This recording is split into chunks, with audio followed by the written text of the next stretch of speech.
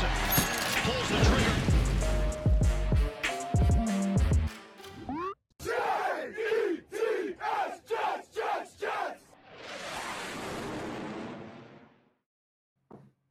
Welcome to Talking Jets. My name's Ryan, and I'll be your pilot tonight. I am joined alongside my co-pilots. I have Green Bean and Matt O'Leary. Boys, how you doing tonight? Green Bean, I'm going to throw it to you first.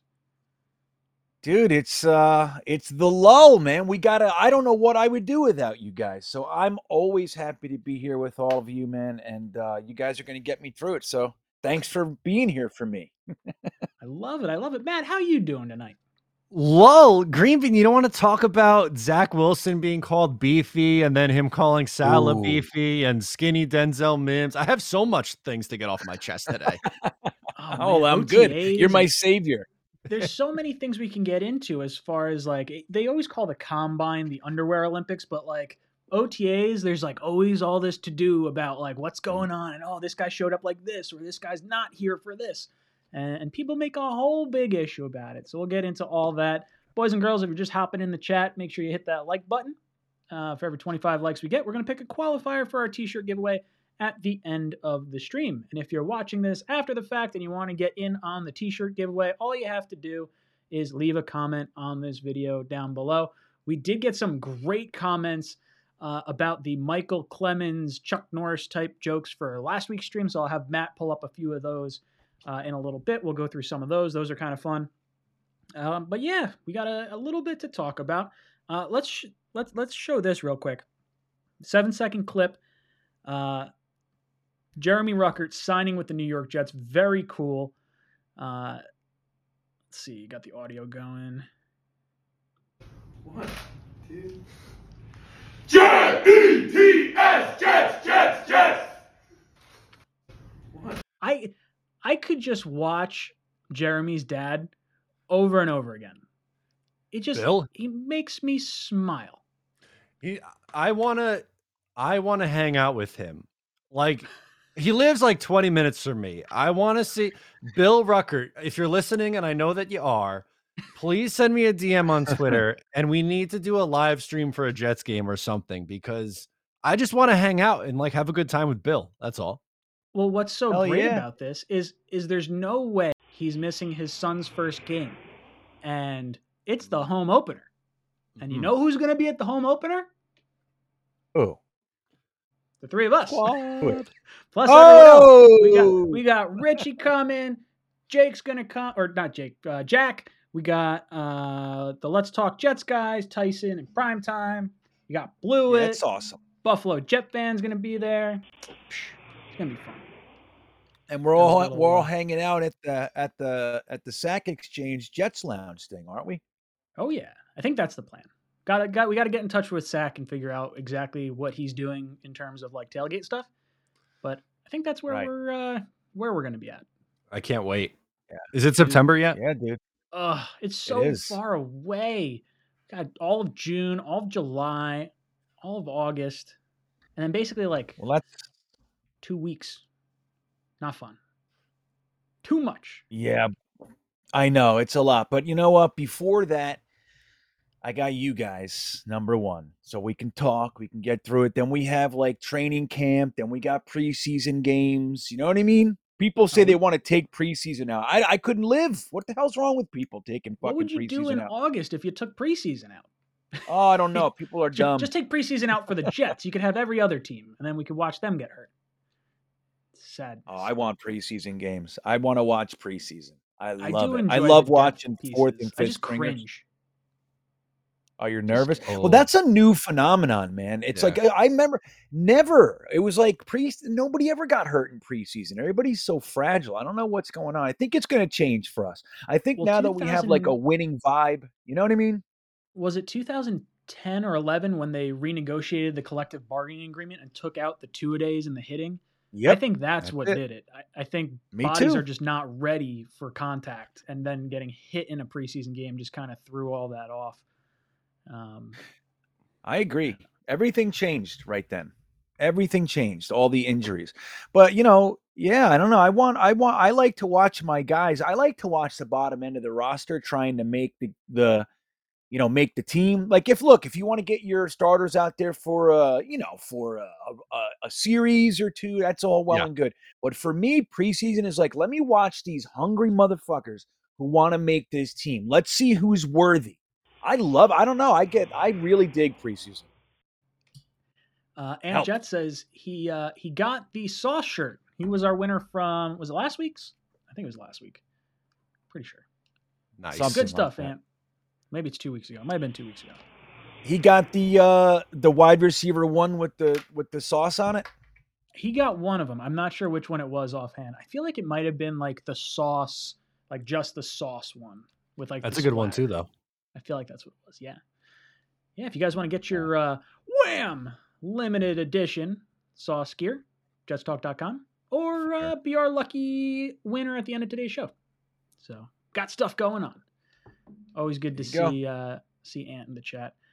Eric drops in, says, actually flying from LA to see my first Jets home game week 1. So excited. Ooh. Let's get a W. That stadium is going to be rocking. Like as much excitement as there was last year for the first time being in the stadium in like 2 years, the wind got sucked out of that stadium real fast. Ugh. This year, team is totally different. We got more weapons. We won't have to throw as much. We'll be able to hand the ball off to Breece Hall, Michael Carter, take a little pressure off Zach, and then punch the Ravens in the mouth with something over the top. It's going to happen. Eric, you're going to have to come see us. Yeah, that's great. But you know what I mean? Like, remember last year, it was before the Zach thing that the game was already over. Remember when we got that fumble and they said it was an inadvertent whistle or some shit like that? Yeah. Oh, yeah, we blew the whistle already. That set the tone. It did. It set the whole tone. Then Zach came out 2 plays later, threw a pick. I looked at Matt. I'm like, dude, you know what this is? He's like, yep. Yeah. So, but maybe this year, maybe the NFL is ready to start favoring us a little bit. Maybe it's our time. It's about like Joe Douglas did enough. We have a real team. Like there's a lot of talent on this team, a lot of young stars, potential stars, that is. Maybe they're willing to start giving us a little bit of benefit of the doubt, and that can make all the difference, man. We put up some points. You better believe next year we're getting some primetime games, not just the standard Thursday game once a year. Yeah, what is it about primetime? You know, we did this before. I don't want to derail the whole. What is it about primetime that everybody likes so much? What is it? Oh, it's just you. The whole nation's on you. Like everyone's talking about the primetime game. Like that's what's fun about it. Like there's a different, like for me, I think of almost like high school football days where you'd go to the football game or maybe you're playing in the game and you have like just a buzz about you and you have like, I don't know. It's just something about a night game. It's under the lights. Like, yeah, they have the lights on during the day, but it's just something's different about it. It's cooler. There's a crisp like bite in the air. I don't know. You mean if you're there? If you're there, yeah. If you're sitting in your house, doesn't make any sense. But like, I still like watching primetime because it's fun because everyone's talking about us. Not gonna lie, really enjoyed the Jets getting a bunch of love from the draft, and I want to see a little bit more of that. I just don't want to be embarrassed all the time. Well, yeah, I guess maybe that's all I've seen for decades. So maybe I don't know. But, did we do this conversation 2 weeks ago? Yeah, I feel it's like deja vu-y. It's a little bit deja vu-y. Buffalo Jet fan drops in. Buffalo's coming to week 1 with us. We're going to see him there. Really excited about this. I collabed with him last week. So if you guys didn't check out that collab, head over to his channel. You'll see that. Better Camp headline. Becton shuts down Lawson or Lawson cooks Becton. Ooh, that's a really good this or that. An easy one. I would really prefer Becton shuts down Lawson. Like you got to protect Zach. That's correct. What I would prefer to see. I would love to see Lawson cooking Becton because I think Becton will be able to figure it out. And he's always kind of had a little bit of trouble with speed rushers. And having Lawson have the burst to get past Becton is far more exciting for me. But Becton being the dominant force on the left-hand side is the story we want to have happen. Matt, how you feeling about that? This is This is, to me, I love Buffalo Jet. I also collabed with him, so you could check that out too. And if you're not subbed up, you should be to him. This is like not even a question to me. This is so obvious. The obvious choice to me is that Becton comes out on top, because last year during training camp, if you remember, it was Lawson beating him over and over. And that's when all this shit started, with him getting stirred up about him being out of shape, and just everything went off the rails after that. So it's pretty much been a year straight of a shitstorm for everyone against Mekhi Becton. So for him to come out and be like, hey, yeah, I struggled against this guy last year, but I'm here, I'm in shape, I'm ready to go like I was as a rookie.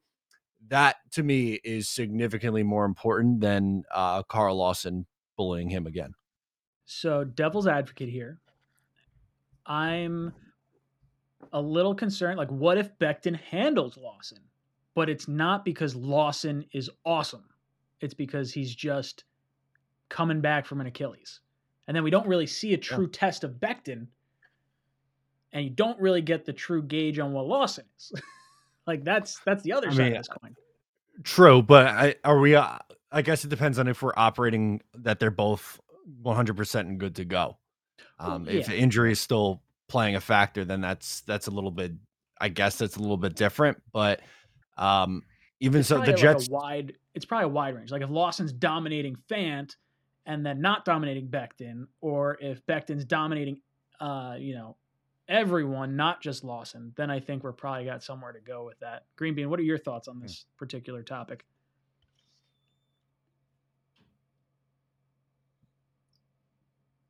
Green Bean, what are your particular thoughts on this What are your thoughts on this particular topic? It's all right. Something's off there. He's having a hard time. Our audio's on. Guest has muted themselves, is what it says on my side. Looks like he muted his freeze frame. Throw some green beans in the chat for toss a bean for all you members. Freeze beans. No. So fun fact, Matt. I know we were talking a little bit about this, guys. If you have not tried the new White Claws, where is it? Bam, tropical pomelo something or other smash. Very good. There's Green Bean. What's up, dude? Yeah, I'm gonna be in trouble tonight. It looks like. Looks bad over here. What's your thoughts on Becton Lawson? Well, all right. If you can hear me, I'll just do it. Now, number one, if I had to pick one, I would pick Becton is doing well because he's the guy under more scrutiny. But I will say this, and I firmly believe this. My whole problem with that in the first place is that training camp headlines don't mean anything. Like they really don't. We don't know what anybody is working on. We don't know what the coaches are doing. We don't know who's got a greater install going on. You know what I mean? Like we don't know. But I just with what Buffalo is talking about, I would much rather let Becton start coming out of this this hole that they've built for him. Would be more beneficial for the team overall because our blood in the water beat is dying to keep this going. So I think that would be better for the team. Did you hear? I don't know if you heard my thought earlier. What do you think if Becton or if Lawson's not 100% healthy, Becton's dominating him, and it's not necessarily a good show of like skill between the two? I guess it's probably more as like, is Lawson beating Fant, and how is Becton going against the other rushers? But like, I guess that's what I mean. Lawson isn't necessarily, I don't know, coming off the That's injury. just it. Like we don't know. We don't know if they're talking to Lawson about doing X, Y, or Z. If they're talking to Becton about only doing that, like we don't know. That's the thing. Like they like to take this stuff and make stuff out of it. And so my concern with that stuff is that our fans are waiting for those types of headlines. Like we feast upon it, and it doesn't mean anything. So I'm just, I don't know. I know what he's talking about, and I would just like Matt said, assuming everybody's healthy. I think it's more important right now for Becton, even though Carl Lawson came off the Achilles, for some reason he's under significantly less scrutiny. With his third season-ending injury over Becton's one, But I would just rather Becton, and like I think Matt said it too, like protecting Zach. Like that's the most important thing. If I got to pick one, it's that Zach Wilson is upright. You know what I mean? Absolutely. Mutt Viles drops in, celebrating 18 months of membership. Thank you, Mutt Viles. He says, "What's up, guys? Who is coming to the home opener this season? Gonna be so much fun going 12-5 and watching postseason ball. What you guys think of Sauce and DJ and OTAs? Go Jets." I want to see them with like more pads on, because it's just uppers and gym shorts and no real contact, and everyone looks good when you're running around in gym shorts. But I want to see some hitting. But it's exciting to see the guys in the jerseys, seeing the guys sign. You got Ruckert signed, Wilson signed, Johnson, Sauce, all those guys are signed. Have we seen Brees sign yet? Is he inked? I think he's the only one that hasn't. Okay. I was going to say, I thought I saw the other guys go. Yeah, we'll be there. Look, Mutt Viles, you better come find us. He did last year. Of course you did. Yeah. Expect nothing less. We're going to be at week 1. Really, really looking forward to it. We'll get things a little more in line so you guys can find us if you're going to be there. But we'll have some fun. Kevin C says, "Like to hear the panel's thoughts on Stephen A trashing the Jets. Saleh and Wilson today says last place is reserved for the New York Jets. Disrespect." So we actually had this queued up. So we're going to hop over to that right now. And this is the clip that Kevin C is talking about. I have not watched it yet. I have. Me neither. I'm irate about it. Let's see. Oh, I can't wait to be pissed with you, bro. Something is absolutely positively Well, wrong. let's talk about it. I gotta seriously say to you that if it wasn't for Adam Gase, I think you sound high. I mean, you got to be kidding me. The New York Jets are in this division, and you talk about the Patriots have to worry about being in last place in the AFC. The New York Jets, okay? I mean, they regressed to a point where Fireman Ed said, "You know what? Let me retire from putting out fires," because that's how bad the New York Jets are, okay? Don't get me started with him, all right? I mean, my boy Jeff in California, I mean, he walking around, I mean, he damn near ready to hide his Jets jersey. The New York Jets, you mean Zach Wilson, the quarterback, had 9 touchdowns, 11 interceptions, didn't even throw for 3,000 yards. You mean the New York Jets with Coach Robert Salah? Did I pronounce his name right? I think it's Salah. I'm not making fun of it. Salah. I'm trying to make sure. Salah. It's good. Salah. Okay, Good. Robert Salah, right? Listen, this brother was a big-time defensive coordinator in San Francisco. We know this. He got the job at the New York Jets. They ranked dead last in points allowed, dead last in yards allowed, bottom 3 against the pass and the damn rush. And defense is your signature. I know it was his rookie year, but damn it, I mean, come on now. Don't get me started with them offensively. I see they got some weapons. I know they could play Mims and the crew. They could play Corey Davis and them. I get all of that. But the point is, at the end of the day, the New England Patriots got to worry about being in last place when the last time the New York Jets were relevant from a championship perspective was when Broadway Joe was their quarterback walking around in tight shorts in 1969. You know, are you kidding me? I know Bill Parcells got him in a couple of AFC championship games. Rex Ryan did as well. But the bottom line is the New England Patriots don't have nothing to worry about last place. That's reserved for the New York Jets. All right. You need to stop that. All right, Stephen A. Smith can go and take a long walk off a short pier. Dude, Matt, I've been using that line at work. I've been using that at work. I am so frosted. Screw this guy. He doesn't know what the hell he's talking about half the time in football anyway. He's like, Denzel Mims, he can play. Did you watch last season? Like, clearly, like, all Jet fans were upset about Denzel Mims not being able to play. And like, okay, you don't have any idea that we're getting Becton back, Lawson back, Curry back, Joyner back. Bite me. Ugh. He doesn't know. But listen, seriously, I mean, with everything else aside, how can anyone listen to that? Like, I had the urge to shut that off 3 separate times. My hand moved. And not because of what I can't listen to that. I really don't get it. I swear, maybe I'm just an old fogey these days. I don't. Somebody needs to explain to me why that is what they want to have swirling through their ear holes. I don't get it. What is it about this fucking guy? He never shuts up. He's always got something to say. And people actually, I couldn't even listen to that. What is that? Dude, Tell me, somebody help me. First Take in particular is the reason I made my channel. That was something that just irritated me to no end. That like it was Stephen A and Skip. When there was the two of them, I was like, all right, I'm done with these clowns. They just keep like spouting out all this bullshit. The fact that he had all those stats queued up, oh, last in this, last in that. He read the cue cards. He knew exactly what his agenda was going to be. He wants to get Jet fans fired up. He saw exactly how fired up we got with Brady Quinn and the CBS crew. He's trying to do the same thing. This guy's a fucking clown. Yep. Matt, your Yeah, thoughts? it's the same thing. Sorry. He's not Stephen A. Smith, the Fox Sports guys. They are entertainers. They are not like, you shouldn't be going to them for legitimate sports conversations, because it's okay, you take this side, I'm gonna take this side, and we're gonna try to go viral. That's what it is. They are trying to, it's this, as you said, it's why we do this. It's exactly why. But he went through, he mentioned Denzel Mims was the first name that he mentioned.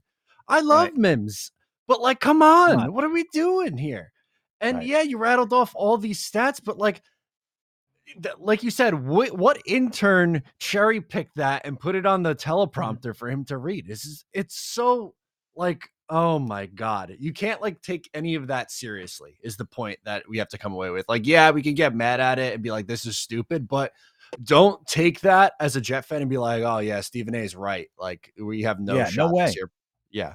Dude, it's a clown show. It's absolutely a clown show. This is like a guy trying to drive clicks, which I get. Like, look, there's an algorithm for them too, and it makes sense. But dude, it's just super frustrating to hear him talk about this sort of shit and really know that he's so full of it. He doesn't know anything about it. I think there's a higher likelihood the Patriots end up at the bottom of the division than it is the Jets. I don't think it's that different, but I do think that there's aside from Buffalo, Jets, Miami, Patriots. It wouldn't shock me to see any one of those teams in second. It wouldn't shock me to see any of those teams in fourth place. So to say the Jets are reserved for fourth place, and we haven't been talking about a championship perspective since Namath, let alone we went to 3 championship games in a stretch of, 12 years? Bite me. Absolutely bite me. Ugh. Stupid. It's just a funny thing, man. I mean, look, that's why, box scores and statistics, like, yes, they're important. Yes, we look at it, but they don't tell a story like that. That's just the truth. Now, underneath everything, the Jets have sucked for just over a decade. So a lot of what are we supposed to expect, right? But like, just my whole thing with this kind of stuff is like, how can anyone listen to that? Jets or not. Like, the only thing I've ever heard him say that made any sense, fair enough, I don't listen to him, but he swirls around every now and then. But the only thing I ever heard him say that I thought he had some balls and it made some sense is when he said Adam Gase looks high. He said, let's be real here, the guy looks high. That was the only thing I've ever heard. I can't even hear that. So like you said, dude, man, Jets fans, when the fuck are we going to learn that the entire NFL keeps us on a cyclical thing? They have to talk about the Jets in a certain period of time because it keeps their ratings up, because we respond. If we ignored all these guys, the Rich Siminis, the Stephen A. Smiths, the fucking Country Club Connor Hughes, all these guys that don't know shit, if we just ignored them, they would be gone or they would change their narrative. We keep the narrative going, man. That's it. That's it. You know where they should come to suck. get their Jets news? Where? Oh, yeah. These 3 guys right here. You guys got a spot you could go to. Chris drops in, says, going to week 1 from San Diego. Hope to see you there. Chris, you better reach out to us. We'll let everyone know where we wind up going and what's going on with us. But it sounds like initially we're going to be hanging out with Sack Exchange and the Jets Lounge and some of the guys from Jet Nation. Hopefully they're all kind of in the same area. We haven't really worked it out yet, so we'll let everyone know. But yeah, we'll definitely be at week 1. We've just locked it in. Actually, yesterday, 2 days ago, whatever it was. I forget when I texted you guys. But yeah, we'll be there. Jake, It says, it's media in general and why I canceled cable to watch YouTube. They're all clowns. He's a human clickbait. Screw it. him. That's what they do. Yeah, I'll be honest. That's the reason, or he's one of the main reasons that a lot of us started YouTube channels. It's like, yeah, I can't, like, this guy's on prime time, like daytime television. Like if you go to a cafe, you go to a bar, you go to, you just hanging around the house, you flip it on. I don't even remember what the first take time was, but it was something around 10 o'clock. And there's like, I don't know. You see all the clips and everything like that, and you see how they battle against each other. Like the fact that they'd never agree on anything should trigger something in your mind like, oh, this is a set up argument. Like they're each taking a side and they're going to try and polarize people as much as possible. It's what TV's all about. And I think having those type of stats thrown at us from Stephen A without the context of everything behind it, knowing, hey, rookie head coach, rookie coordinator, rookie quarterback, all the injuries, like all this shit that happened without talking about like the Tampa Bay game. Like the Jets went toe to toe with the Super Bowl champs with an injured roster. Not going to bring that up because that doesn't steer the narrative the right way. Right. No. But you're, You know. like, the thing, before I started working for Odds Checker, I taught broadcasting at a college, and I'm not going to claim to be like this broadcasting guru or anything, but I've talked to a lot of people in the industry, and there were a lot of adjunct professors who are former media people. And a sports guy, I won't say who it is because I don't think that's fair, said that at this point, Stephen A. Smith is just playing a parody of himself. He's in too deep, and it's gotten too big, and it's just he's got to top himself next time after next time to stay at that point. But it works. I mean, clearly it's people will hate watch you. That's the thing. So Yeah. I mean, he gets a ton of money from ESPN because his show has ratings and people watch it. So Yeah, If they you love to look- argue. You know, if They you love look to, like, closely enough, you hate can it. almost see the fingertips through like his hand for the puppet hand that's going up through him and to be like the Muppet. yeah. Like you can almost see the fingertips coming out of the mouth there. Ugh, Yeah. drives me bonkers. Hey, let me just Rick- say something to Yeah, go for it. Jay Perez. Jay Perez, with all due respect, my friend, I appreciate the compliments and all that stuff, but I'm talking about something much, much bigger. If you like Connor Hughes, like him. If you like Rich Cimini, like him. Okay, I've been a Jets fan for 40 years. I've been reading guys like Rich Cimini because that was all we had. We didn't have the internet. He has been spinning the narrative to the negative for over 30 years, bro. Okay, and I'm going to talk about it until it stops. Okay, if it doesn't stop, then I'm going to keep going. It doesn't belittle me. I'm fine with it. I'm fine with talking about Rich Cimini. I'm fine with talking about Connor Hughes when they say stupid shit. And if you don't like that, that's fine too. You don't have to like that I say it, but it doesn't belittle me. I'm completely okay with saying that stuff. I don't feel belittled. I don't think less of myself. Truth is, I don't even think all that much of myself to begin with. So there's that. But Well- when they stop doing it, Mhm. then I'll stop doing it. My whole thing, my take, just the way I want to be, is that I like to draw people's attention to what's really going on. That's it. If you don't like it, then you don't like it. It's okay. I will say this: the arguments that we get into with, seeing like someone creates a stupid tweet or a stupid story, and we're like, you gotta be kidding me. It creates a video and a conversation. It's one of the things I do love about sports because you can have these arguments and there's statistics and there's analysis, there's depth beyond like the black and white. Everything's not black and white. So to see certain things, like I know we've all made a bunch of videos.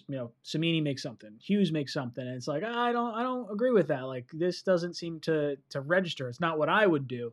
And then sometimes we see that, hey, we're totally right, and so other times it's like, hey, look, I whiffed. It definitely happens. I think the thing I like most about the YouTube channels and the Twitter spaces and the Facebook groups and things like that is you're more likely to get someone who's passionate, who like will care about what's getting put out there, as opposed to someone who's being paid to create controversy. I think that's the where, difference. yeah, I That's the think that's where they difference. lose me on some of the, newspaper headlines and things like that. I mean, look, I'm guilty of creating, a clickbaity type thumbnail or things of that nature, but I want to provide the context with it that you may not be able to describe in 140 characters on a tweet. I don't know. Just interesting shit. Red John Yeah. says, if you could add one former Jet to this squad, which Jet would it be? Mine's defensive tackle, Chris Jenkins. I love me some Chris Jenkins. That would not be the one I would add. At this point in time, it's got to be... God, I mean, if you're talking historic Jets, you're talking probably Gastineau or Klecko or one of the edge rushers, as deep as our defensive line is. Chris Jenkins. I think that's probably where I'd go. I mean, like, it's hard not to say Revis or Mangold. Like, if you could give me Mangold in his prime or Mawai in their prime to help Zach Wilson, I could do that as well. I would take either of those guys over Jenkins, as much as I like Jenkins. Matt, is there a player you would add to this roster historically to make us better? Dwayne Robertson. What? Yeah. No. What? No. That's the guy. I like where you were going with edge, but I think my answer would be prime David Harris, because linebackers stink. This linebacking room is still not very good. And I was trying to think of probably like the best Jets linebacker that I've had the privilege to see. So I would say prime David Harris. Prime David Harris is good. He was never super fast. So maybe I'd slide that to like prime Brian Cox or like something like, before he went to the Steelers. Yeah. Or not, was he the Steelers? No, Farrier was the Steelers. Mhm. God, God, linebacker's a good one. We need linebacker help. Harris is a good one. Greenby, what about you? If you could add a historic Jet to this team, who are you taking? Well, if we're going to do a prime David Harris, the sad part about that is it's only 2 years. That's the sad part about it. 2, maybe 3. He got fat quick. It's really broke my heart because we got rid of Jonathan Vilma for him, which was bad. If I'm going to go in the same avenue, though. I originally thought Gastineau. That's just my dude. He's the best dude. Gastineau was fucking unbelievable. But I got to say, I think Mo Lewis is the best linebacker that we've ever had. 12 straight years. Mo Lewis would be amazing on this team, and he gets no love, and I don't know why. Well, I do know why. I think it's just silly that we do that. So I think, a prime Mo Lewis would be ridiculously beneficial for us. What if we throw a curveball and we say I'm ready. prime Mekhi Becton misses one snap his whole career? Ooh, good answer. I didn't even think of that until just now. Man, there's different areas you could go. You know what safety? The best safety that I've seen in the last 15 years or so that I wish we had, I really liked Kerry Rhodes. I was so frosted when we got rid of him. I thought he was such a ball hawk of a safety, and I know there was issues with him and Rex, but man, he was fun to watch. And he's probably not someone on the historic level that you'd want to have, but he's the type of player I would love to have in this defense. I see. I do love Chris Jenkins too, man. Chris Jenkins is it's the thing about Chris Jenkins, dude. He was nothing short of a man amongst boys out there, but he never played. I mean, he had like that 1 year with us. The rest of his time was like so disappointing. 2009, I think, right? I think it was his first year with us, and then like the next 1 or 2 years, he was just constantly injured. He was impressive, really good. The only reason I wouldn't take him is just because of the depth at the defensive tackle position that we have now, which is, I guess, almost maybe the argument for not going edge. I don't know. But let me tell you, Chris Jenkins is better than anybody we have on our team right now. I would say so. Better than any of our defensive tackles, for sure. I think edge is a different beast. Yeah, But, it's yeah. like, if you brought Chris Jenkins on, you got to lose Nathan Shepard though. So Well, hold on. You know I what do I that, but if we're talking like incremental difference, I think the edge rusher, the linebacker, the safety, those are probably the three positions that create more of an impact now, yeah, right. especially given the weakness at linebacker and safety. But I think you're right. Yeah. I get No, what you're saying. and I'm with. I see. Right. I totally see what you're saying.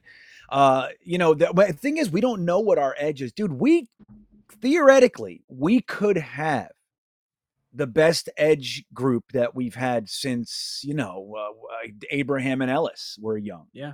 You know what I mean? Mm. We might have that right now. No, we might not. Okay, we could Sure. have just another in a long list of busts. That could be here too.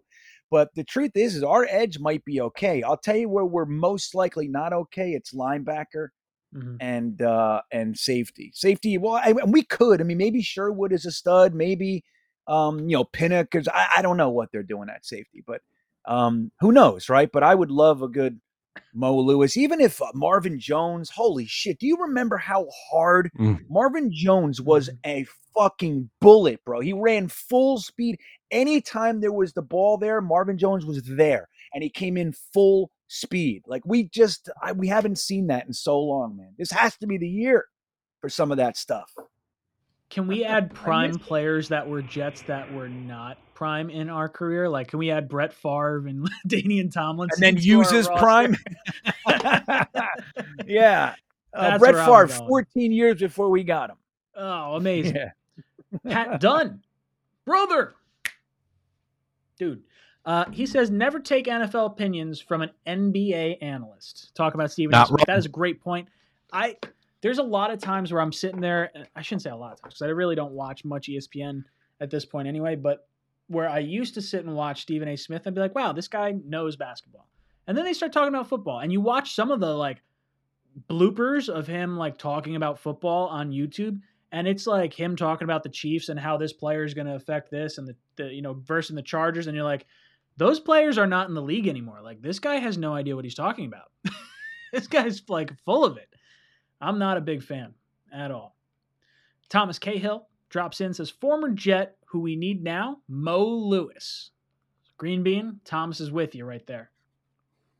Yeah, man.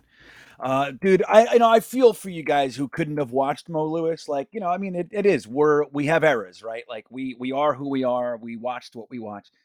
Mo Lewis, when he came on the scene, was instantaneously an impact. Like it was like the whole league was like, wow, the Jets got some young linebackers. We also had a guy named Joe Kelly at the time who wore one of those big neck braces, like the look Oh, I all love it. big and Yeah, shit. the Yeah, neck me pad too. or Cox And had that there- one. I remember that being a big Yeah, well, thing. Cox had that big square thing that came up to the middle of his helmet, right? But Yeah. this was like a round, similar kind of thing, though. But yeah, dude, like when they were on the field, it was like Mo Lewis when he got here was instant.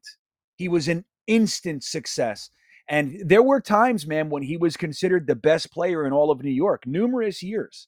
Like he was the best defensive player in the city, both teams, and we just couldn't seem to get him a good enough team until Parcells came, and then he at least he got to wrap up his career on a positive note. But Mo Lewis was an absolute animal, and he was good at rushing the passer. He's got like 53 sacks in his career. Like he was so good, dude. So we haven't seen linebacker. It sucks because for a long time linebackers was like what we did. You know what I mean? We always had good middle linebackers, like somebody to kind of be the police in there. And then all of a sudden, we just kind of fell off. We don't have anybody. What's his name? Mosley is very, very good. And who knows, man? We get him some help. Maybe he's, back to that form. I thought he did some good things last year, but it looks different. It's just not the same animal that I want. I think we're going to see a better Mosley this year, and we're going to run into a conversation. We're going to say, hey, do we restructure Mosley or do we take it on the chin, keep him for another year and have him at that high salary? I think there was a lot of, hey, our secondary's bad. We can't stop the run. He's caught in this in-between sort of flux trying to mask some of the deficiencies we had. I think Mosley played better than his stats indicated, and I'm hoping we get to see a better version of Mosley this year statistically because of the increases we had at the other positions. Kevin C drops in with a really cool thought process here. Or not thought process, question. He says, who covers Bateman week 1, Sauce or Reed? I don't know. So here's the thing. Do you go with Reed, because Bateman's year 2 right now? So if you put Reed on him, there's a dominant cover corner that could lock down a younger player. Sauce physically is just such a dominant style of corner with the 6'3", the length. I think it depends who else is on the field for them, but I would err on the side of giving Sauce the lighter assignments earlier on until he proves himself. And then once he kind of clicks, like we already have a top 10 corner in DJ Reed. Why upset the apple cart when you don't have to? Or do guys stay on their respective side of the fields? Maybe that's something they look into as well. I don't like that style of defense because it's very predictable, and the offense can then dictate their matchup based on which corner they don't want to go to. That was my issue with the Seattle defense, with Richard Sherman being on the one side of the field, with the Raiders defense with Nnamdi Asomugha on the one side of the field. Matt, what are your thoughts? Who covers Bateman week 1, or who would you prefer to cover Bateman week 1, Sauce or Reed? My preference would be Sauce, but I'm not sold that they're going to be strictly like man. I think they're going to be playing a lot of zone, so I don't think it's going to be like, in the Revis days when he would just cover that. He'd have cover that one guy and that was it. I think they will play some man in big spots, and maybe on third downs we see Sauce going over there and shadowing their other team's number ones, but I don't think it's going to be exclusively like a number one on your opposing team number one type of deal. Yeah, I could see something like similar to like, okay, if they think Reed can go out on an island and then maybe Sauce or whatever needs a little bit of help, maybe you roll a safety over that way and you kind of almost bracket them and create other different types of coverage looks. Greenbean, what about you? Who do you hope covers Bateman week 1, Sauce or Reed? I say stick our third or fourth wide receiver on that bum and call it a day. Fucking guy. He has 40 receptions and a touchdown last year. All right. Okay. Stick Eccles. Yeah, dude, I guess that's a good point, right? Like, I'm not so concerned about who's covering Bateman as much as I'm concerned about who's stopping Lamar. Like, I want Quincy Williams shadowing Lamar the entire day. I don't want him in coverage at all. His coverage skills are horrible. Just have him lock in on Lamar, follow him sideline to sideline. Don't let him pass the 4-yard from line of scrimmage mark. Just keep him within that. You've done your job. We got to stop the run. That's the biggest thing against the Ravens. Yeah. I don't think it's the truth. It's the truth. Now, and all jokes aside, I happen to like Bateman a whole bunch, but I don't think he's at the point in his career that like he's the focal point. You nailed it. Lamar Jackson he's a guy, he can win the game by himself. He can. Mm-hmm. So you have to make sure that you don't let him do that. You take everybody else away so it's not easy for him. Make him earn it. Make him huff and puff and fight for every single yard, and you'll get ahead of it if our offense can function. All right, but it's not Bateman that scares me. Those tight ends are scary too. That's exactly where I was going to go, Matt. I was going to say I'd rather Sauce on one of the tight ends than like worry about the receivers. Like I can deal with the safeties over the top, but like bracketing, or maybe not even bracketing, but just stopping the tight ends and shadowing Lamar the whole day, I think that's going to be the focal point you have to kind of pay attention to, not the wide receivers. Yeah, and they brought in a whole bunch more tight ends. They're like, telling you, man, you guys are about to see it. The NFL's going to shift. We're going to see fucking 14 personnel out there. I'm telling you, it's coming.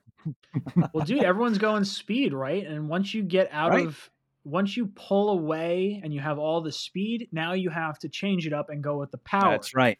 So like when they're showing nickel, it's like, hey, look, we're going to hit you in the mouth with a run.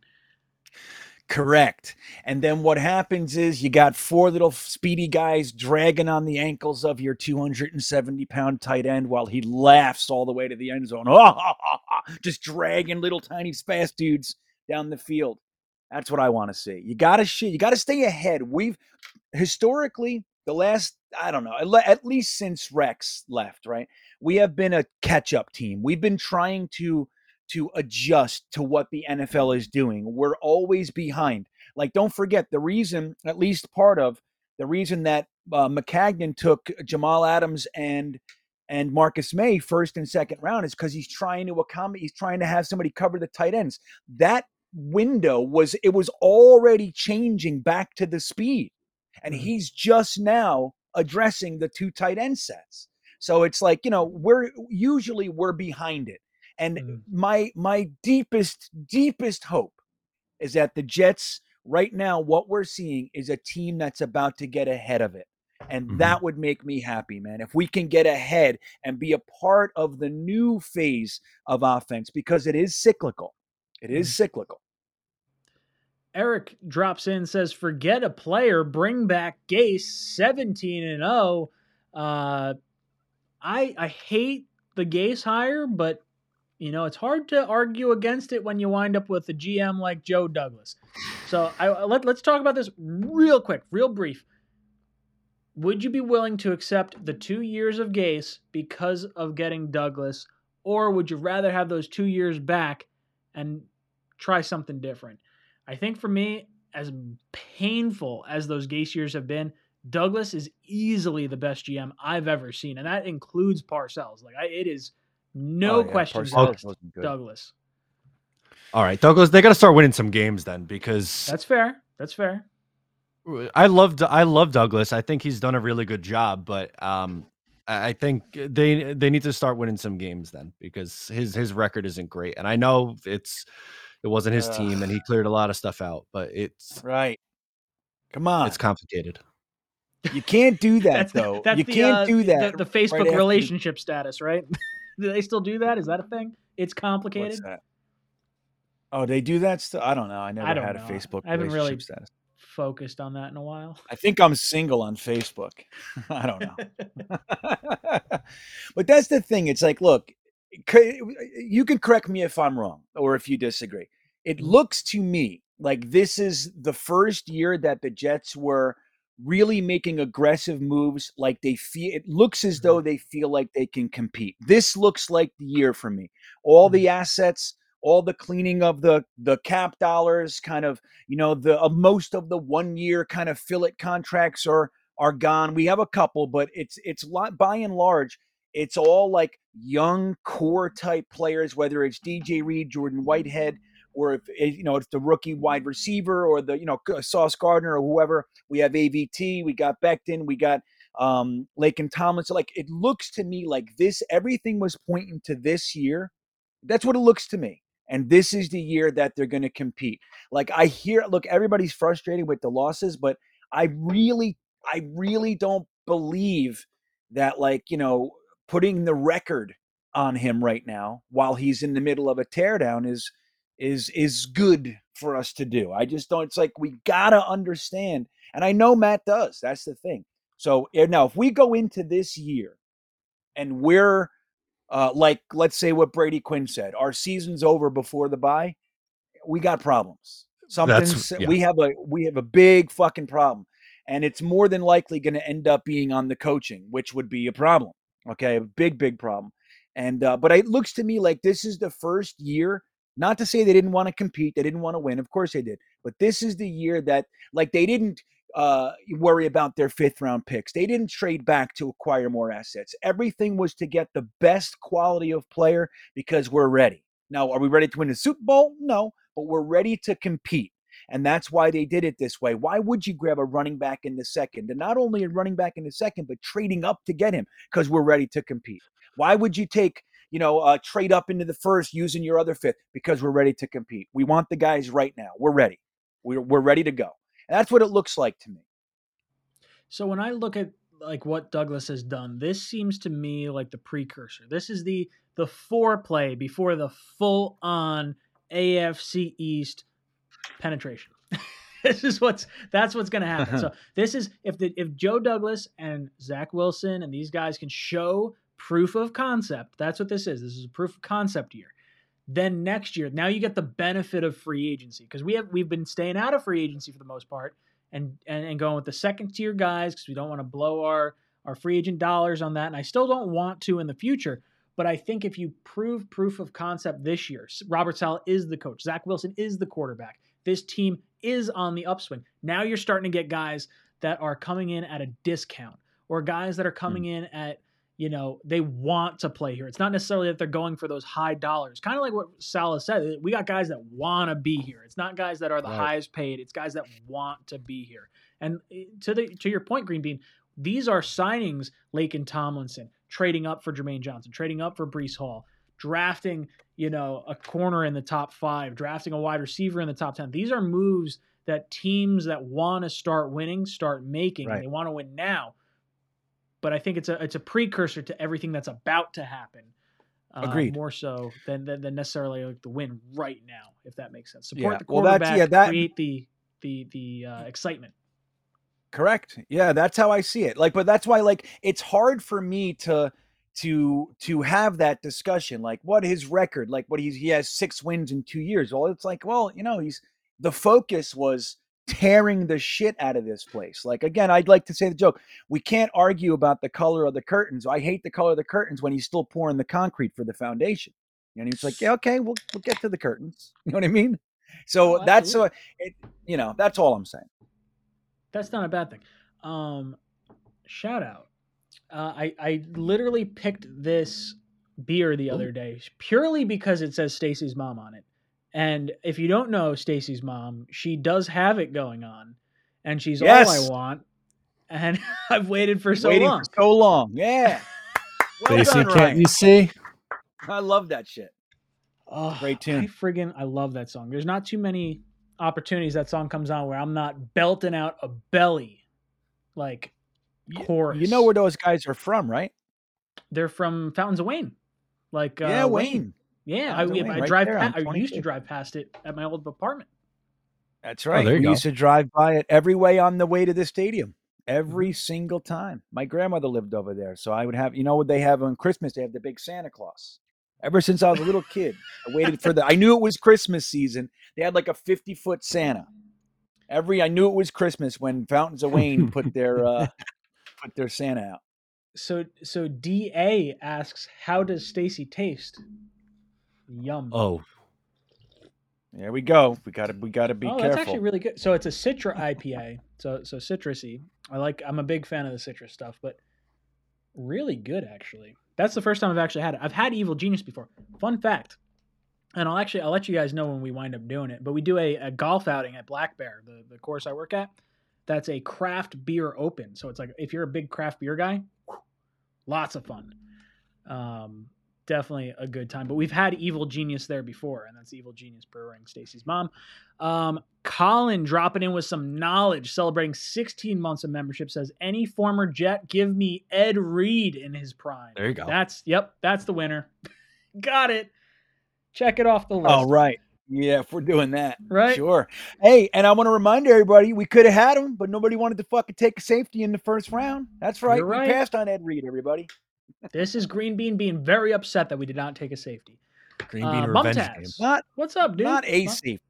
One safety. I gotcha. Mumtaz says, Mo Lewis knocked out Bledsoe and gave us Brady. Oh, F come him. I will never forgive him. Yeah. Look, I can't I'm not upset with Mo Lewis because of Why knocking out would you Bledsoe. be? Because when it happened, I remember being a kid being like, yeah, the Jets knocked out the quarterback. This is the coolest thing ever. And then a 6th round pick comes in and wins the most Super Bowls of fucking any quarterback that's ever been. Yeah, dude, give me a fucking break, Let's go. You know what I mean? Give me a break. The guy was a fucking Jet his whole career, 12 years of almost never being hurt. He got tons of sacks, tons of tackles for a loss, team leader, and you bring it down to one play when he fucking destroyed a Super Bowl starting quarterback.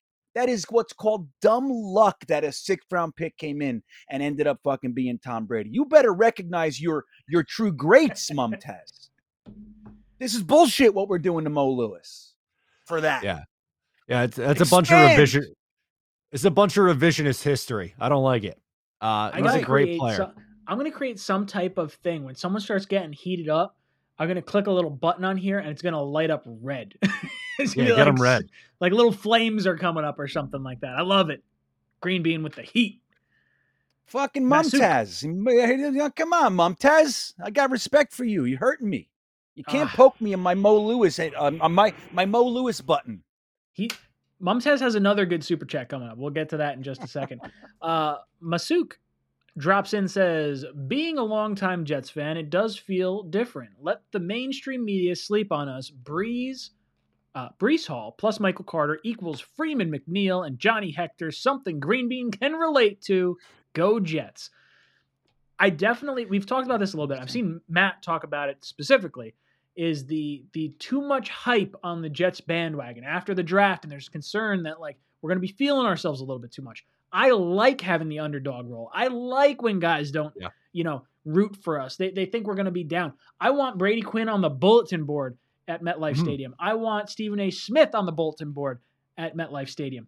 That's what I want to see. I want the underdog. Let's go outside and punch someone in the mouth week 1. Green Bean, your thoughts? Yeah. Dude, now he's bringing up another one. He did it right, but I want to warn everybody. Don't you ever talk about fucking Freeman McNeil with slander. I'm not going to have it. Okay. I don't think he's talking. I think it's a good thing. No, he's not. He's not. I just took this opportunity to warn anybody thinking about it. All right. Because I'm in the mood to fight all of a sudden. So yeah, man, Johnny Hector and Freeman McNeil were such a great 1-2 punch. And it was fun times, man. I think Brees Hall is the best running back we've bought, at least pedigree and prospect wise. The best running back that we've brought onto this team since Curtis Martin. As much as I liked some of them, I liked some running backs we had, and we had some decent ones. But Brees Hall has the potential to be our first legit franchise back, and I can't wait to see what him and Michael Carter do to defenses this year, man. It's all about LaFleur, bro. LaFleur's got to use it. We have some serious weaponry right now. And whether it's the tight ends, the backs, the wide receivers, all that stuff, we got it, man. Just put Zach in a position to use these guys. Let Brees Hall show the league why we traded up for him. That's it. So no one in the stream, aside from one person, is going to understand what I'm about to do. So we'll see. It's not Becca. It's someone else. Matt, your thoughts on the media sleeping on us and how you feel about the Jets being an underdog or being overly hyped. I live in the underdog role. I like to not have expectation and blow people away. That is my favorite thing. Now, my fear is not that I dislike being talked about in a positive light, because I feel like that's what people misunderstood. It's that these unreasonable expectations are going to be put on this team, and if they don't achieve it, then it would be looked at as a failure.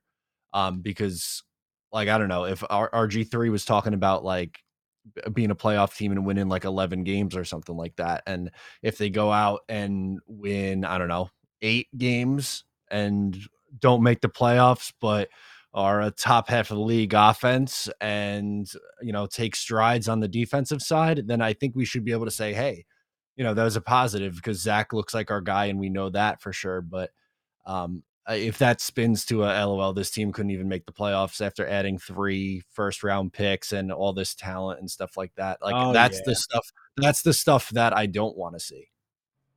Yeah, right. Absolutely. And it's gonna, that's actually nice foresight, Matt. That's good. That's what's going to happen. Exactly. Right. Because then it'll be, hey, we know for sure Zach Wilson's the guy, and they won 8 games and he had this historical Jets quarterback season, but it'd be you still only won 8 games. You're under 500. Yeah.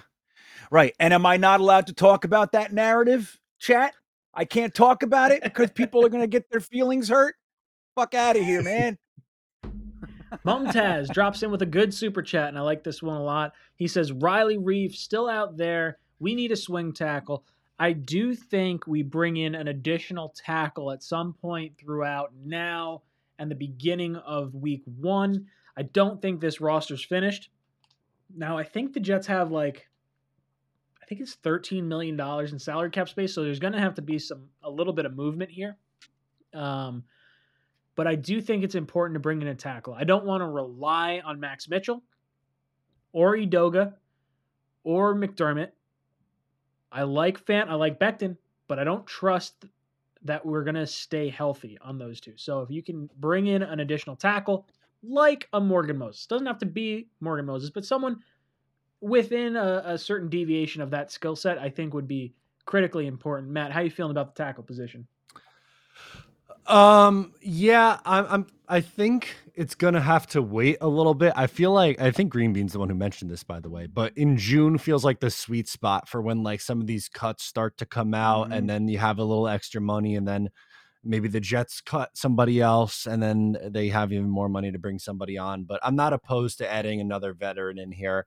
I like Max Mitchell, but outside of that, I don't want to see Connor McDermott or Chuma Edoga at all.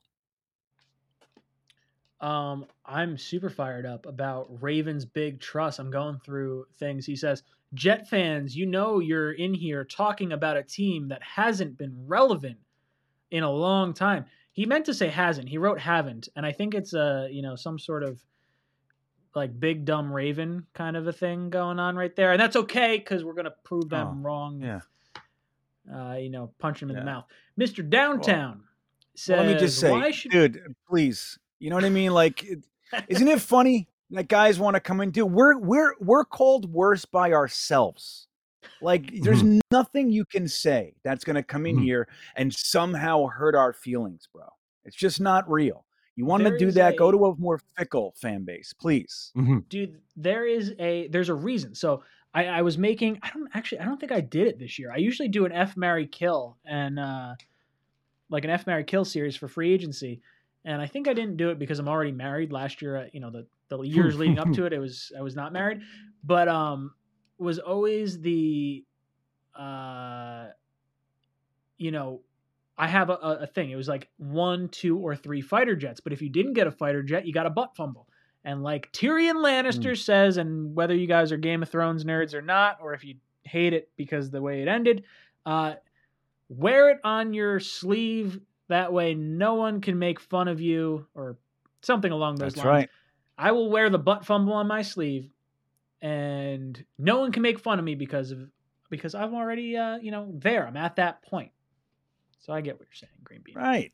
No one can make fun of us more than we make fun of ourselves. Look at the New York media. Right. They rip us apart. We rip ourselves apart. Jeez. It's okay. Okay. You're in here. Yeah, we know. We're aware of what's going on here. We're more aware than most people are about their teams. That I can tell you. Mr. Downtown drops in and says, why should we hope for Mo Lewis? He cursed this team for 18 plus years.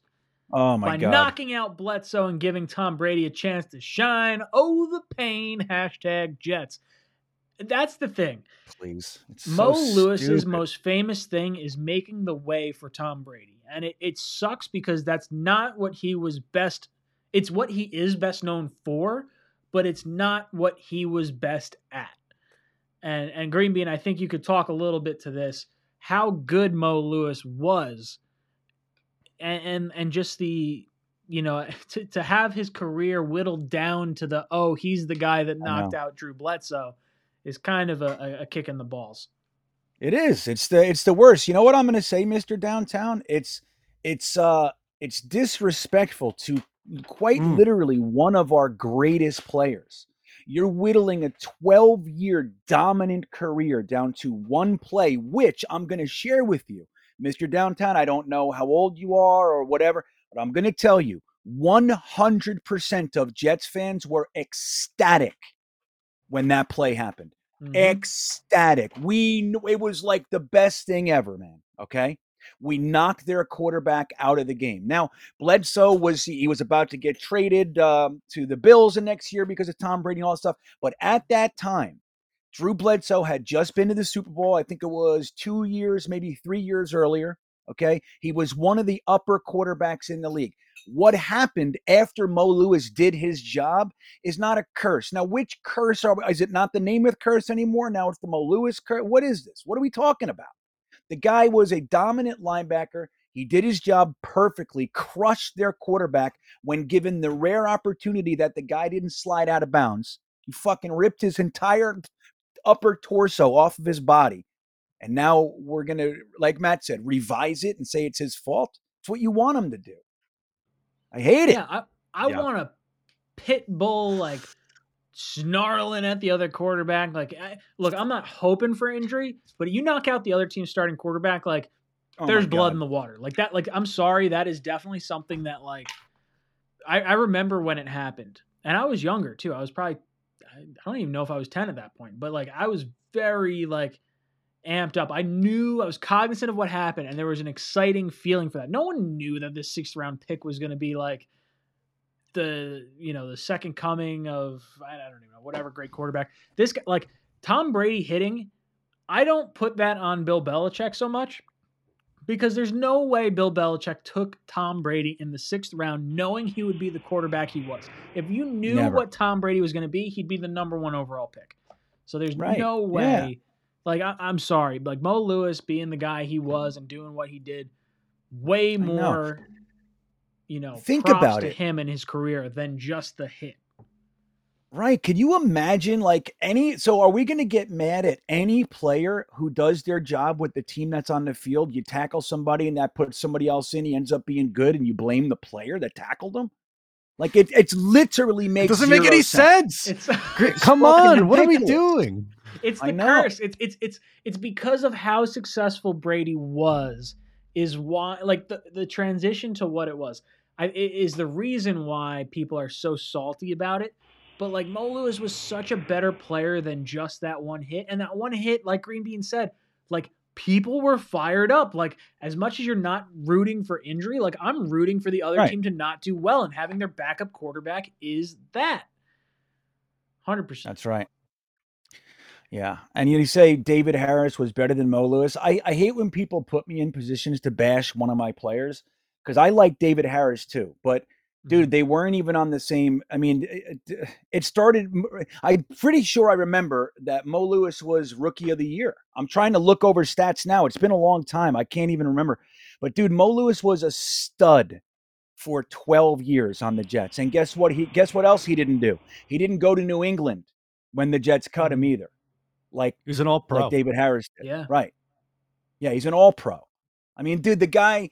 It's just crazy. Again, I don't know if Mr. Downtown ever watched him, and I'm not saying one way or the other, but anybody who watched Mo Lewis coming back and saying that, oh, he's the guy, it's just the silliest argument in the world. And I think it's disrespectful. The guy, think about that. He was like the end of an era of guys that didn't leave. They didn't play here for 3-4 years. You could have a Mo Lewis jersey, which I do, and you could have worn it for 12 years and still had him playing on the field. And you can wear it now because he never went anywhere else. Mm-hmm. He's a Jet. Why would we even look for these arguments? It's douchey, Mr. Downtown. I don't know what you're doing, buddy. So I feel like I should have a little score counter in the top corner of the screen. I see a few Rangers comments. Rangers are up 3-1 on the Hurricanes with 9 minutes left in the third period. Going to tie the series up if everything holds true. So fingers crossed there for our Rangers fans. ZK drops in, says, given the feeling of culture and competency that JD and Salah bring, would you take 50% playoff rate, or do you call for heads rolling, and at what point? Okay. Whoa, hold on. I didn't know this was a thing. Sorry. Muttviles gifted 5 Jets Talk 24/7 memberships. That's a thing now? How does that work? I've never seen this before. Guess there's gifting subs on YouTube. Oh, man, that's friggin' cool. So, Muttviles, I'm going to figure out how to do that, and we're going to send it out to some people, or maybe you send it out, or I don't know who sends it out. I don't understand. This doesn't make any sense to me, but I'm really excited. It's something I was hoping YouTube would do, because I'd love to give out a membership for a little bit. So that's really cool there. Sorry, confused. John was gifted a membership by Muttfiles. So Muttfiles can actually gift people memberships. Look at that. Hell yeah. Something happening. Muttfiles. Look at this. That's friggin' cool. some fucking magic. Wow. Ooh, Okay, that's Squirmy really got neat. one. So Mutt Files, Hey. fucking do it. Why not? Mud Files is on a Oh, he gives tear. one to Squirmy Weasel. Oh, dude, that's cool. Fears Grim gets one. Yeah, Squirmy Weasel Wow. sounds like a guy who deserves it. Doesn't I he? think so. I really, there's names that I would like to like see pop up more frequently. For all you new members in the chat, drop in some JETS for all the new members. Zachary Berner was gifted a membership, and so was Look at Mutt Files. Jiraven Matisse. Matisse? Look at him. Wow. He's out of Okay, that's control. cool. Wow. That's fun. This is something I haven't seen before. So, Mutt Files, you may have popped my cherry on this. And Rangers are Yeah. up 4-1 now. So, hell yeah. Yeah, and Mutt Files, Ryan knows stuff, man. So if you're sneaking in the back door on Ryan, I Dude. gotta hand it to you. There's yeah. not too many that sneak in the back door on Ryan. But, That's right. oh, jeez.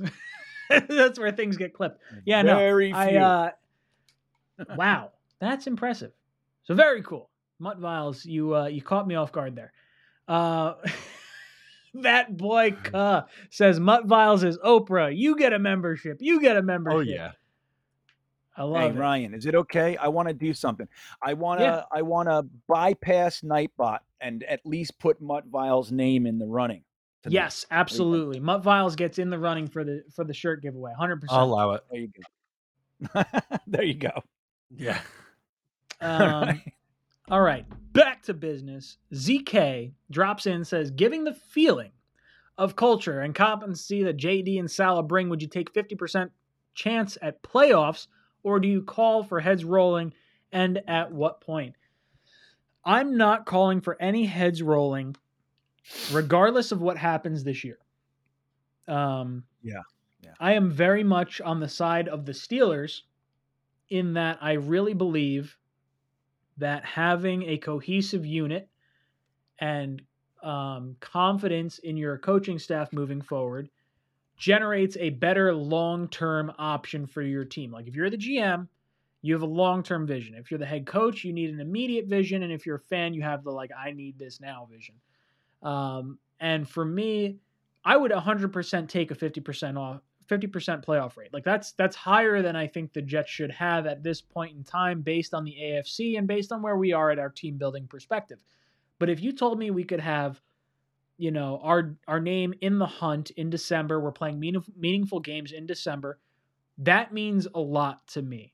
And I would say after this year, let's say Zach Wilson has a horrible situation. He doesn't play up to where we are hoping he's going to play up to, then I would say next year we bring in some competition. Maybe it's a Jimmy Garoppolo and you have him and Jimmy G fight it out. Whoever starts, you know, or whoever wins starts.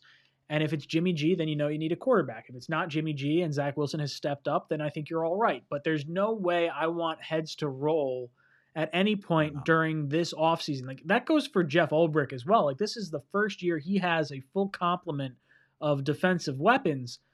And you know, I could correct this partway through the year if he winds up getting smoked on every defensive call he makes and every defensive player that he's brought in. But I very much like where this team is headed, and I don't want heads to roll, and I don't want a playoff mandate. So I will take the 50% playoff rate because I think that's higher than we should have right now anyway. Matt, what are your thoughts? So is the question a 50% chance of making the playoffs this year? I'm just a little confused. What I think it is. I would ZK take it is as asking. this year, or would you take heads rolling? Like I think that's where he's going with this. Okay. Yeah, there's not really a scenario where I see heads rolling after this year. And it kind of like when it goes back to when I said earlier about the regime needing to win. I think if they did struggle this year, I think that's when you see the seat get hot. Is at that point, if you are like, let's just say the Jets win 4 games this year, then I would say Salah and Douglas is in the hot seat and Wilson is in the hot seat going into 2023. Yeah. if they look like what they did last year, we're giving up a ton of yards and Wilson struggles, then yeah, they're going to be on the hot seat going into the following year. The one that I have said before and that gets some pushback is I'm not sold that Douglas is going to get a second chance to draft a quarterback if things go poorly with Wilson. And the reasoning behind that is having that continuity and that alignment of having your general manager, your coach, and your quarterback kind of all on the same wavelength, because then you kind of get stuck in with like the Giants with Daniel Jones and this new regime, or like when Sam Darnold was here in Douglas's first year and with what's his name? Gase. So yeah. Hold on, say that again. You don't think Joe Douglas should be able to take a second quarterback, or you think that I missed part of it. I think if Zach Wilson isn't the guy, I don't think he will be afforded the luxury of taking another quarterback. I think he will be out of a job. See, so I don't fully disagree, but I do disagree with that to an extent. If Joe Douglas's trades have been phenomenal, which they have been, if Joe Douglas's drafts have been phenomenal, which we're hoping to see, the 2021 is the outlier right now. Can 2022 be the same as 2021? I think is important. His waiver wire pickups have been good. His free agent pickups have been decent. I think if him as a GM overall is positive, like right now, I view Joe Douglas as probably our best GM that we've had. I would give him the opportunity of drafting or signing a second quarterback after. I don't know. I wouldn't say after this year. I'm giving Zach a full 3 years. Like if Zach flames out, but the rest of the roster looks good, I'm giving Joe Douglas the benefit of the doubt to make a move, whether that's be trading for a veteran or drafting another quarterback.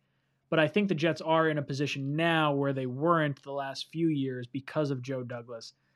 Greenbean, what are your thoughts? Does Joe Douglas get a second opportunity to bring in a franchise quarterback, whether it be through draft, free agency, or trade? Or you think you probably move on from him similarly to maybe the way that Maccagnan did, where he had his Hackenberg, he had his Sam Darnold draft? Yeah. Well, I think Joe Douglas is going to be here for the 6 years, no matter what. So I think that these owners know and they can see the difference with what they've had here and what Joe Douglas is around the league. Like it's night and day. It's apples to oranges, man. So I think that he's not on the hot seat. I will buy that if it's like a 4-win season or something like that, that going into 2023, there's definitely someone on the hot. Like I would buy that there's going to be some stress, whether it's on Zach or it's on Saleh or some of the coordinators or whatever. But I don't think they're looking to overturn the apple cart on year 2. Of this regime. This is we're going into year 2. If they don't get it right yet, I don't think that they're looking to chop heads off. Now, as far as just the specific question, if Joe Douglas would get another crack at a quarterback, I think that he would, only because I think that the rest of the team is going to look significantly improved. Now, if they're not, let me rephrase that and say, if the team, you can see that Zach is the problem, then I think he's going to be allowed to get another quarterback going in here. But again, I don't think Joe Douglas is on the hot seat in the slightest, nor do I think Saleh is. I don't think it's contingent upon this year. I think 2023 could be more stressful, but I don't think anyone's on the hot seat this year. They're going to give this young organization more than a half an hour to get it right. Yeah, that's sort of where I felt with Ulbrich last year. And maybe if there were a person that could get fired after this year, Ulbrich's probably the one I'd peg to be that person. But I'm with you guys, or at least like with Greenbean. I think the sum of everything that's happened, if Wilson is the weak link, like everyone thought Wilson was the second quarterback last year. Like I'm not going to fault Douglas for pulling the trigger on this guy, knowing the upside and everything. that was coming from it. So I'm right there with you. Buffalo Jet fan drops in again. Dude, he says Samini sending his kids to college on trolling the Jets for 30 years and fans of other teams wasting their time in our chat. LOL. The Mo Lewis slander is insane. He's a top 10 Jet of all time. For those of you that are just tuning in, Buffalo Jet fan, Matt O'Leary, Greenbean, myself, Richie from Jets Media, Primetime and Tyson from Let's Talk Jets Radio, and Joe Blewett are going to be at week 1, so make sure you hang out with us and figure out where we're going to wind up being. But yeah, no. Screw Dick Chimney all damn day. Mutt Files says, can't predict how Brady was going to turn out when Drew went down. Also, didn't the Patriots have like Pro Bowl Hall of Fame defense there? Yeah, the beginning part of the Tom Brady era, the first 3 Super Bowls, 2001, 3, and 4, were very much defense Super Bowls. Like he had Rodney Harrison, he had Teddy Bruschi, he had Richard Seymour, like all these guys that are elite level defensive players. Tom Brady did the dink and dunk offense. 100% this was all on the defensive side of the ball. And then basically everything from like, was it 2007 with the Giants and Patriots? From then on is kind of where I determined like, this is Tom Brady arriving. He has been here for 8-9 years at this point. He understands the NFL. He understands everything that goes into it. Now this is the takeoff point. Greenbean, I'll throw this one to you. Do you think Tom Brady at the beginning part of his career was defensive heavy, or do you think he was always kind of the quarterback that he was always going to be? No, I think they did it right. Don't forget the first Super Bowl that they won. Do you guys remember what Belichick did? They were not a team with a unit that was better than the neck. Like they ran out together. They didn't have the offense or defense.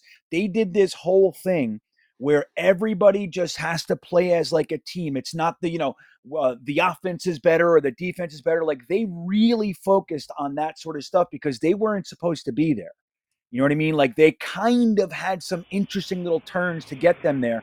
And they just look, that's where you got to hand it to Belichick, man. Like he handled all that stuff beautifully. Now I hated it, so even the word beautifully is hard for me to say, but that was really what they did. And then, like Ryan said, the defense was better than the offense for a while. It took Brady a couple years to be Tom Brady. But like you said, they gave him a lot of high percentage stuff in the beginning. And look, it's not that I remember it like it was yesterday, but that's what it was. Tom Brady wasn't Tom Brady right out of the gate. He just looked clearly like a starting quarterback. It was just like, wow, this guy can play. I remember when he came in that game after Bledsoe got hurt and he was like throwing fucking touchdowns. We were like, what's happening here? Why do we suck so bad? Like, why is there a 6th-string backup quarterback coming in, or 3rd-string, whatever, backup quarterback coming in and looking so good? Little did we know it was Tom Brady.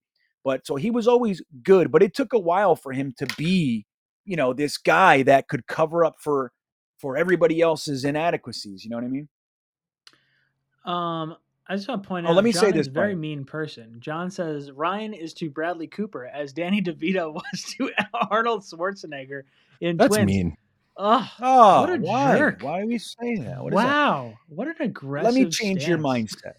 I want to just tell you that Mutt Viles is on Twitter right now giving an educational course on how to give gifts on YouTube. That's what I'll he's be doing. honest, He's I on had Twitter no right idea this was a thing, and I cannot thank Mutt Viles enough for being like the fucking man, because this is something that I've been asking YouTube for forever, and Twitch was able to do it, and now the fact that I don't know if like creators can do it. At the very least, people that are members can do it, and that's at least a step in the right direction. So that's really fucking cool. Chris drops in.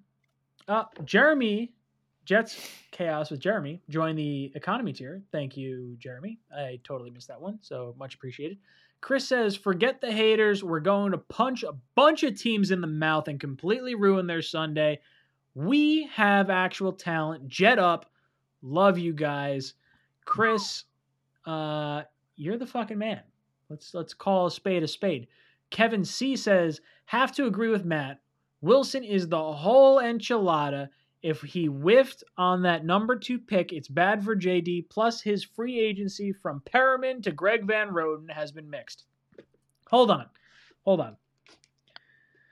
His Perriman pickup.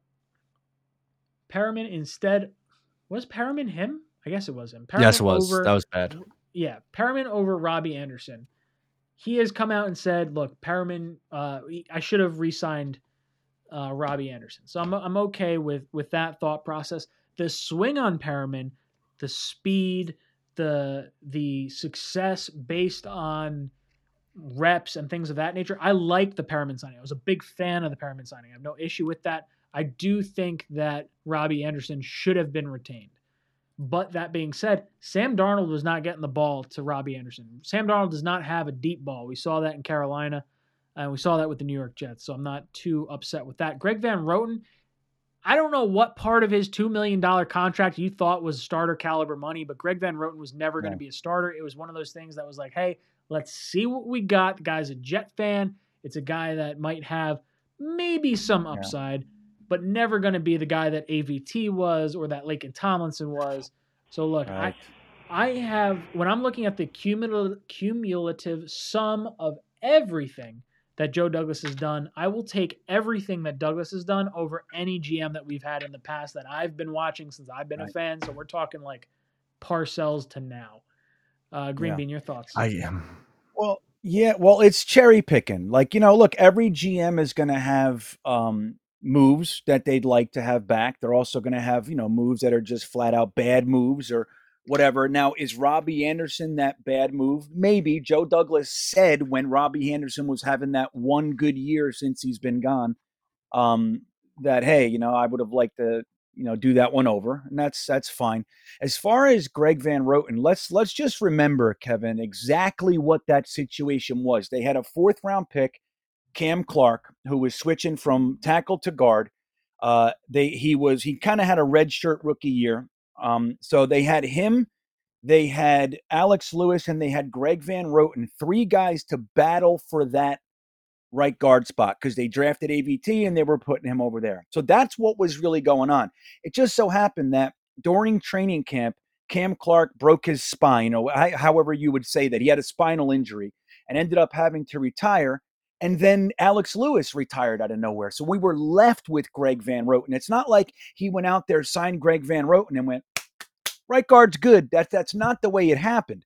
And don't forget, too, he brought in like 3 or 4 other guards after Cam Clark went down, trying to see if there was any other guy that could compete with Greg Van Roten. It was late in the game. And look, does it suck? Yeah, but it's not exactly how we're saying it. He didn't sign Greg Van Roten as the starter, like Ryan said.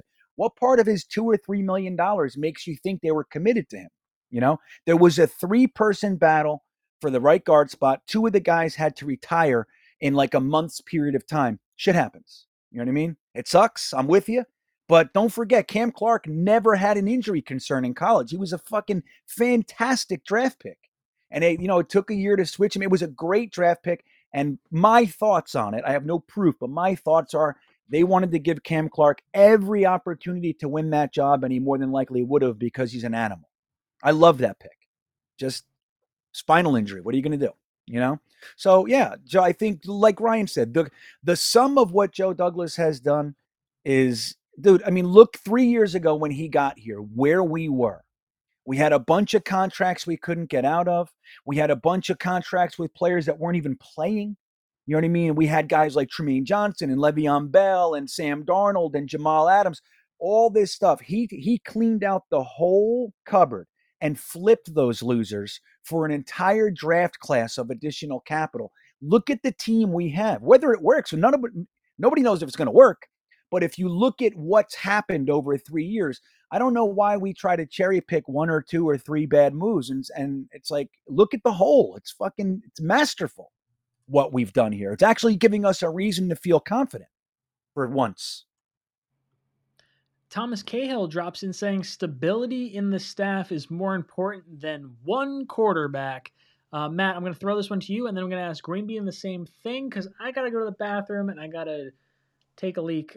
So, Matt, your thoughts on stability in the staff being more important than the quarterback? It depends. It depends. I guess that's not really a good answer, but what is the win-loss record like at that point? For this year, because like if they are middle of the pack, but they're in a situation like the 49ers were with Jimmy G, where like the roster around them was good, but Jimmy's not going to get you over the top. That's one thing, but I don't know. It's when you usually, my point was that not necessarily that I would move on from him. I just think that it's more often than not, you are aligned with your quarterback that you spend that high of a pick on, if that makes any sense. I'll be honest with you, Matt. I was talking to Kevin in the chat. I didn't hear you. What'd you say? I was just saying that it depends on what the win and loss record is. For the stability in the staff is more important than one quarterback. When I hear that, because like the people will point to the Steelers as they have this organization with great stability, but they had like 3 losing seasons in like a 30-year window. So it's not really comparable situations because the wins and losses have to matter eventually. Yeah, well, they do. I agree. At the same time, I don't think. I think where I differ, because I'm with you 100% on that. Trying to say, that we're the Steelers or even the Ravens for that matter, they've had Harbaugh for the past 15 years or something along those lines. Just about. So it's hard to say that we're going to be them because you got to make sure you have the right guys to be them. At the same time, at some point, we have to stop walking around with the executioner's hatchet. We have to leave guys in here clearly solid-nosed football. He's a well-respected football mind out there. We saw LaFleur. He's young. We don't know, but he looked good last year. We can tell that Joe Douglas at least knows how to GM. Let's give these guys some time. If it doesn't work in the time frame that maybe we'd hope, I still would rather give those guys their time than chopping their heads up and off and going and hiring a new guy. I think at some point the record matters, but I would give Joe Douglas his entire 6-year contract. It's why he signed it in the first place. It's like, this is not an easy turnaround. The Jets are in the garbage. We have a ton of work to do here. I need 6 years, not 4. And then Saleh got 5 on top, not 4. So Joe got 6, Saleh got 5. And I think that they're going to want to give them most of that. Now, if it boils down to, first of all, I think fucking Zach Wilson's going to make it. That's just, let me put that out there. While we deconstruct these hypotheticals, I want to make sure everybody knows I think Zach Wilson is going to absolutely ball out this year. That's what I think. But in the event it doesn't, I think that they're also going to give him more than 2 years as well. So I don't think this is the year for that kind of stuff. I just think they're going to have more time than a lot of Jets fans think they're going to have. That's my thoughts on it. No, it's fair. And by the way, I also think that Douglas, Saleh, and Wilson are all the guys. I'm a believer in all 3 of those guys. Yeah, just wanted to make that clear because it's not like I'm anti those 3. I'm not. I think that it does work out. So actually, this whole conversation might not even be worthwhile having. Like, why are we doing this debate? This feels like so running into this. We've talked about a New York minute, right? Like a New York minute is way faster than any other minute anywhere else. And it feels like that because the response to a losing season, the response to maybe not correcting things the way they should be corrected is way more accelerated in the New York market than it is in any other market across sports landscape. So I really hope we follow that sort of Steelers mindset in terms of like, let's let our guys develop. Let's let these guys make the decisions, and we'll figure it all out.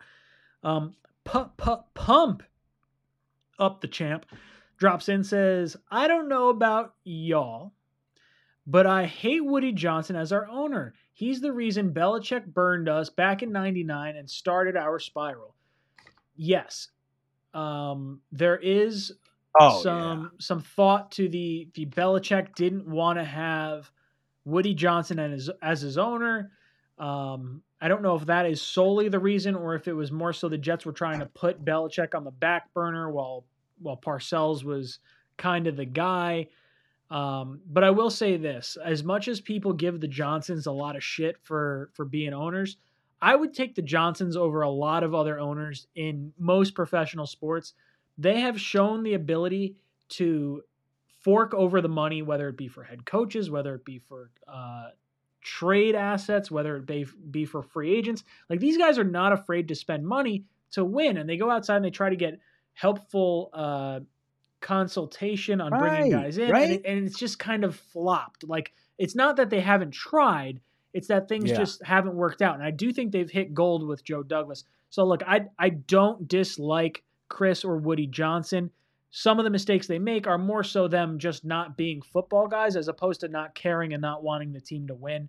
So I don't dislike the Johnsons as much as maybe some other fans maybe feel like. Green Bean, any thoughts on the Johnsons' ownership?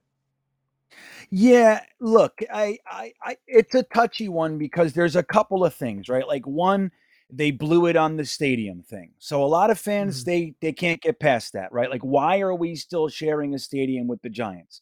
I get it. I do. Business mindset.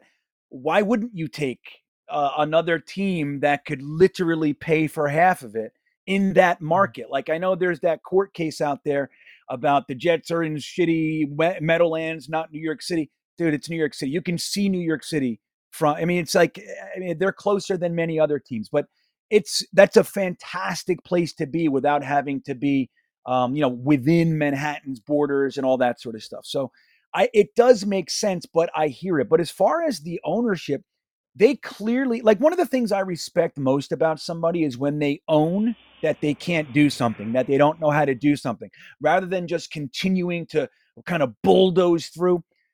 What Woody Johnson did was he went outside and got a consultation firm. Now, it completely flopped, because he was holding on to Rex Ryan. So he still had a piece to that, right? He didn't want to let Rex Ryan go and the whole thing. But then he goes out, he fires everybody, and he goes and gets two former GMs, two very successful GMs to staff his team. Dude, that shows humility. I mean, I'm sure in certain circles he was getting laughed at by his owners, his peers and everything. What, you don't know how to fucking hire a football coach? What's wrong with you? You own a football team. But he did it anyway. Again, it flopped. So the thing I like about the Johnsons is that, just like you said, Ryan, as bad as our GMs have been, whenever they said, hey, I want to go give this guy a crazy, ridiculous contract, it's going to be the highest contract in history and blah, they signed the check. They never had a problem with it. They were always game for giving our shitty GMs whatever money they want. They're not cheap owners as far as the team goes. I get why people don't like them, but I think the way you said it is perfect, man. There's a lot of worse owners out there, and I think if Joe Douglas can turn this team around, which I think he's going to, I think the Johnsons are going to really be seen as like turning the corner as far as their ownership goes. Yeah, and Thomas Cahill dropped in with a super chat, says better than Hess. And yeah, the most successful period of Jets football has been under Woody Johnson's watch. Like, if you're looking, I mean, aside from, the Super Bowl, Super Bowl III, the vast majority of winning has happened during the Johnson era, even though the last 10 years have been kind of shitty there. That's right. Gabe drops in and says, since we're talking linebackers, who are your three favorite linebackers since the mid-'80s? Mine are, of course, Mo Lewis, David Harris, and Marvin Jones. I would say mine are probably David Harris, Mo Lewis, and I would say Jonathan Vilma would be my three. With like kind of a to be determined like Demario Davis. Like, I wish we had him longer. Like, his Jet career not as exciting.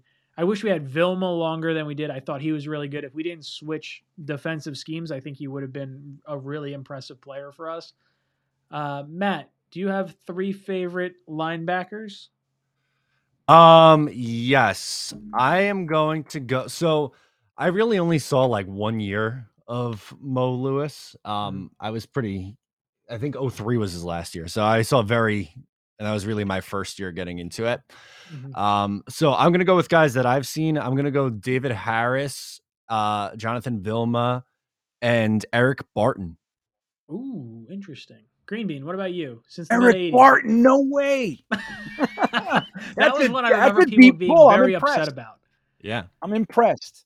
All right. My number one favorite linebacker the Jets ever had is Mo Lewis, right? But very, very close second is Kyle Clifton. He was a guy, he was getting 200 tackles a year and shit. He was the only guy we had for a long time.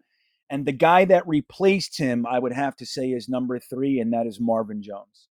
Now, I loved Brian Cox. There was lots of guys I loved for their temporary time. But Marvin Jones' whole career was a Jet. Kyle Clifton's whole career was a Jet. Mo Lewis' whole career is a Jet.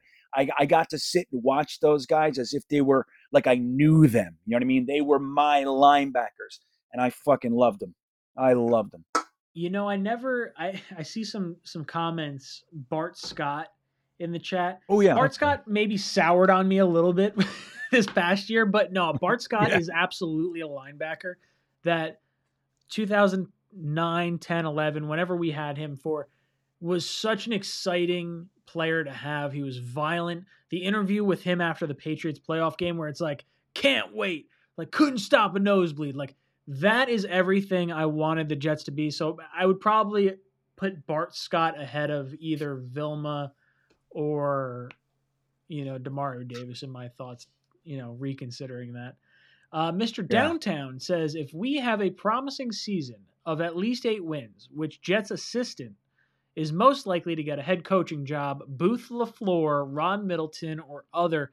I think LaFleur, if we have a good season, if we have 8 wins and Zach Wilson looks really good, I think LaFleur is absolutely going to be the guy that people start to look at. And the fact that McDaniels or whatever, the guy down in Miami, was looked at so favorably after 1 year being the guy in San Francisco, it would lead me to believe people believe in the Shanahan system, and I think LaFleur would be on the way. I really like Ron Middleton. I would just be surprised if he's known well outside of the Jets' scope of things. Matt, your thoughts? If there's a promising season for the Jets this year, which assistant is most likely to get poached for a head coaching job? It's LaFleur, and it would be if Zach Wilson takes that step that is like the dark horse candidate to lead the league in touchdown passes. Like it would take Wilson becoming a star this year, which sure, it could happen. But I think it's much more likely him over Ulbrich just based on what we saw last year. Matt, Greenbean, what about you? What do you think? Which assistant might be the most likely to be a head coach? I mean, I guess from what we saw, it would be LaFleur. I'm wondering about Middleton. I think Middleton, I could see Middleton leapfrogging him. You know what I mean? Like, we don't know how, like as an offensive coordinator, what his chops are, but as a leader of men, I think that has been all but decided. I mean, Middleton's got that, man. He can inspire the living hell out of you. And so I could see that. But look, LaFleur is so young that like I have trouble seeing him get pegged so fast. But Joe Brady got interviews after his first year in Carolina. So, and look, McVay was super young.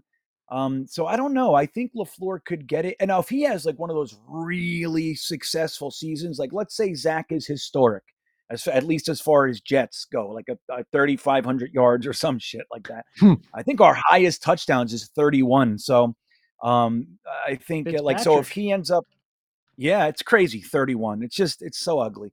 I think if he ends up getting our offense to fire on all cylinders and we're like a legit offense, I could see it, man. I could see him getting pegged, and then I would hope we'd bump Middleton up somehow. But yeah, I guess I gotta say LaFleur as a default, kind of. You know what I mean? Absolutely. Maybe Middleton. Sam drops in and says, how many head coaches and GMs have the Steelers had? It is time to continue a culture of longevity and proper competitive team building. I'm pretty sure the Steelers, and you guys can correct me if I'm wrong, I think it's 5 head coaches in the history of their franchise. Yeah. Mm-hmm. I think it's 5. Yeah, six and it's Super only Bowls. yeah, Six? it's only 3 in the past 40 years or something like that. It's fucking crazy, man. It's crazy. And there is a consistency, and part of that comes with having good football and strong GMs and things of that nature. But having consistency among leadership in any company, it doesn't have to be football. There is a I don't want to say a lifestyle, a pattern that you follow when you have good leadership and people fall in line and say, hey, I believe in this company. I think you're more likely to have staff retention. I think you're more likely to have buy-in from the rest of the staff, and having good ownership is where that kind of stems from, because everything flows top down. Yeah. But if the Jets can mimic what the Steelers have, I mean, I think that's everything that Jet fans would want to have from an organization. Muttvile says, Ryan, week 1, I'm finding you. LOL. By the way, 464 people in here, 300 likes, 10 memberships gifted, 400 likes for 25. Jets are going to shock the world this season. So, boys and girls, hit that like button. If we get up over 300 likes, then I guess Muttviles, I don't know how gifting memberships works, but I guess Muttviles can do it. So at 300 likes, we're getting an additional 5 memberships. At 400 likes, we're getting an additional 15 or no, 20. Crazy. So absolutely hit that like button. Let's see what winds up happening, because I'm just as curious as you guys are with all this sorts of stuff. Muttviles is the motherfucking man. Let's see. We got Pump Up the Champ coming in. Harry W. upgraded his membership actually to the frequent flyer tier, so thank you, Harry. Pump Up the Champ says, can we start a petition to replace Rich Cimini, a.k.a. Dick Chimney, as Frankie from Flatbush calls him? The guy is such a Debbie Downer, man. Cimini's... I don't love talking negatively about the beat writers, but I definitely... So we had this whole boycott the beat thing going on a little while ago, where we talked about like, hey, like these guys are spinning a negative story on the New York Jets.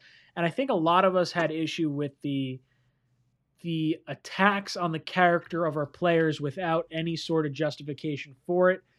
And Cimini, while he drives a bunch of clickbait, does provide some sort of value. But I think when you're irritated with Cimini, rather than retweeting him, rather than clicking on that ESPN post that you have to pay for and be an ESPN insider, come over to the three of us. You have an opportunity to hear some level-headed Jets analysis on some of the stories that wind up coming out from the beat writers.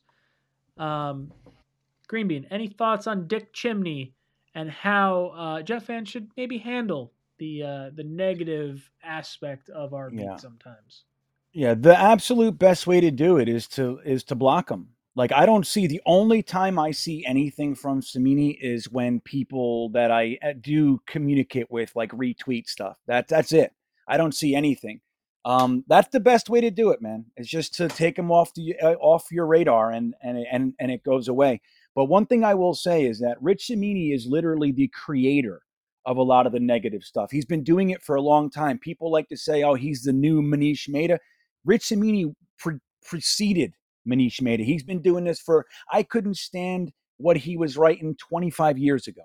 You know what I mean? When he wrote, I think it was for the Daily Record, or not the Daily Record, the Daily News. And then he went to he was Daily News, but he was somewhere else first. I forget what it was. But anyway, yeah, I mean, look, if you don't want to argue with them is what they want. Like, that's what they want to do. I'll talk to you guys about it, but I don't click on their stuff. I don't argue with them. I don't read anything by them. That's the best way. Just take them off your peripheral there. Matt, how are you feeling about the beat? Not great. We've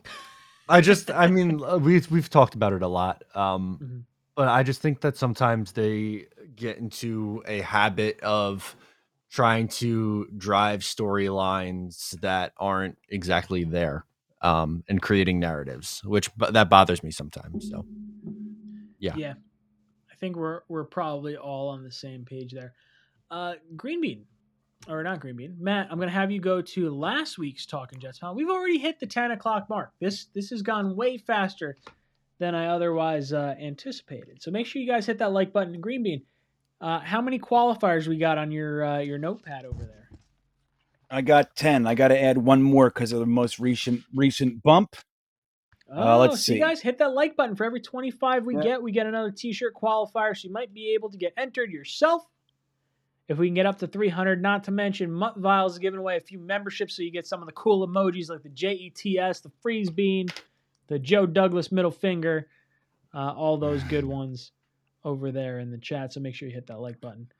Matt, I want you to pull up 5 of your favorite Michael Clemens comments from last week's stream. Guys, if you're watching this after the fact, drop some Michael Clemens jokes in the comments section.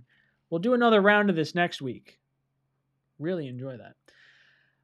B Trav says, I love when Ryan is buzzed. He's great. Sorry.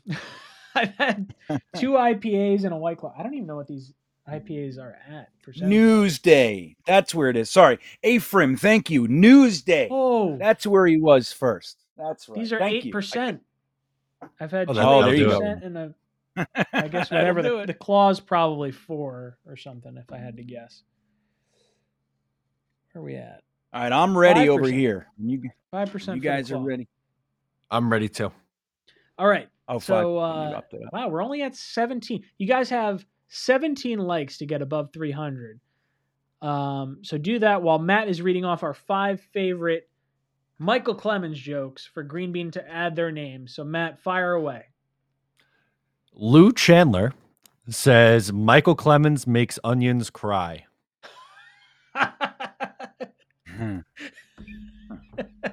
I like it.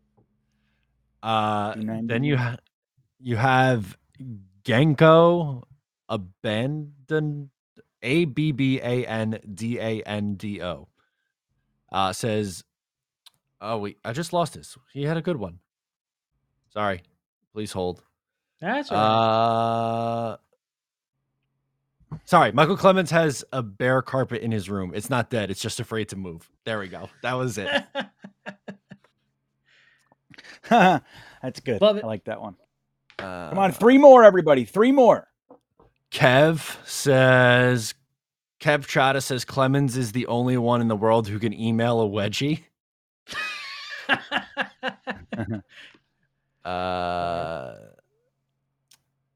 Hey, I'm trying to mix it up here a little bit. Okay. Disregard Papa. Michael Clemens makes Belichick see ghosts. And let's see if we can find one more in here.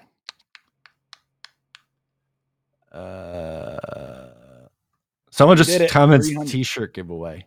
They just wanted the t-shirt giveaway. I don't think that's fair. I don't think that's fair. Let's find another Michael Clemens. There was a few on there that I think. Oh, okay. Matt McCormick. Here we go. Matt McCormick says Michael Clemens didn't fall to the 4th round. He electric slid his way up to it. Ooh, I really like that one. That's a good one. Mutt Viles hit the gifted 10 Jets Talk 24/7 memberships. Mutt Viles is the man. Wow, look at everyone who's claimed him. So, Nick D.A., Nick Dow, the 42nd Ego, Benji Unger, Josh McMinn, Mike Giustiano, Sneaky Bob, Trainer Tone, Kyle Takayama, GB515. What is that? 1, 2, 3, 4, 5. I don't know how many that is, but that's a bunch of them.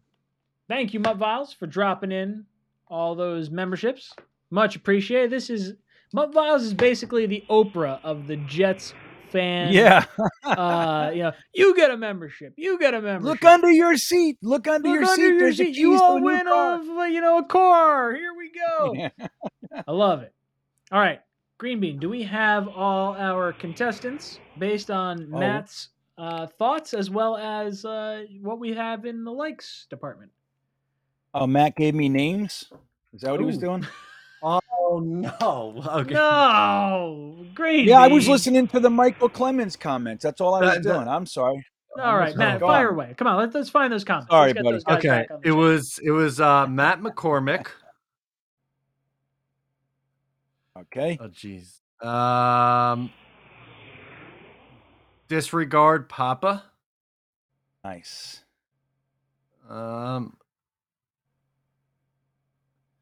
Genko Burnt. Abundando. Okay. Kev Chada. And who the hell was the fifth one?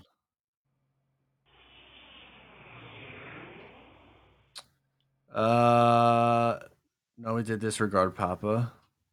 Lou Chandler. There you go. That was the fifth There one. it is. Sorry, man. Sorry. I was just enjoying. So I was like just listening. So Green Bean, let's throw a few more on there. There's a few funny ones that have popped up in the chat. Okay. Michael Clemens doesn't need a mask on Halloween. That's Boozer32. We've got Michael Clemens is the reason Waldo is hiding from Knob Craft. There you go. Kevin C says Michael Clemens can sneeze with his eyes open. So Downtown said he doesn't take the trash out; it takes itself out. Ooh, that's a good one too. I'm gonna Joe run out S. of room on on the a list. shirt for this stuff. It's gonna be great. All right. All right. Let's do some odds or evens here. Green Bean, you got our list? Yep. 3, 2, 1. We got an odd. Scratch them off, Green Bean. All right. Odd. Matthias Simon, you're gone. Oh, J Dubs, Jingle Dubs, you're gone. Mutt Viles is gone. That sucks. Stephen Ingle, you're gone. Paris, you're gone. Tin Star, you're out. Matt McCormick, Kev Chada, Matt Morris. Okay, let's do it. So Terry Monroe says Michael Clemens makes Arnold Schwarzenegger say, "I won't be back." oof. I'm not coming back. I will not be back. All right, 3, 2, 1. That's an even. We got 6. All right. Woohoo! All right. Joe S., you're gone. Hawk is gone. Wild Wave. Jinko Abinando is gone. Let's see here. And Joe S., you're gone. All right, 3, 2, 1. That's an even. An even. Okay. Harry, you're gone, buddy. Disregard Papa's gone. That's it. We got 3 left. 3 left. Okay, chat. First number to pop up plus whatever we throw up. 3, 2, 1. That's an 8. What number we got? We got 8 plus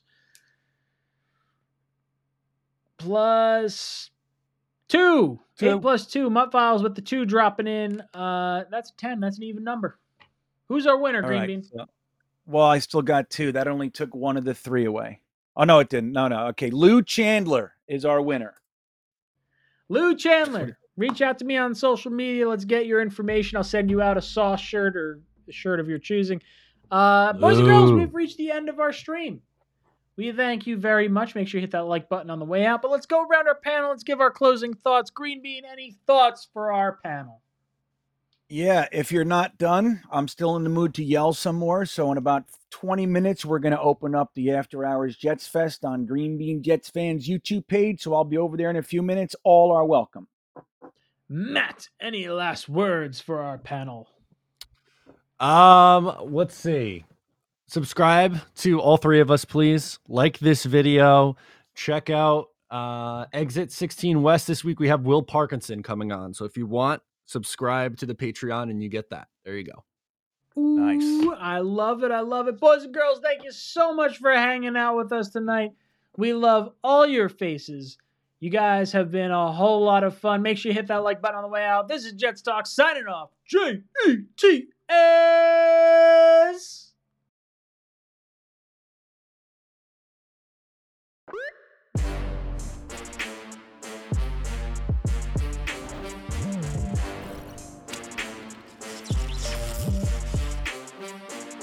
Wilson pulls the trigger.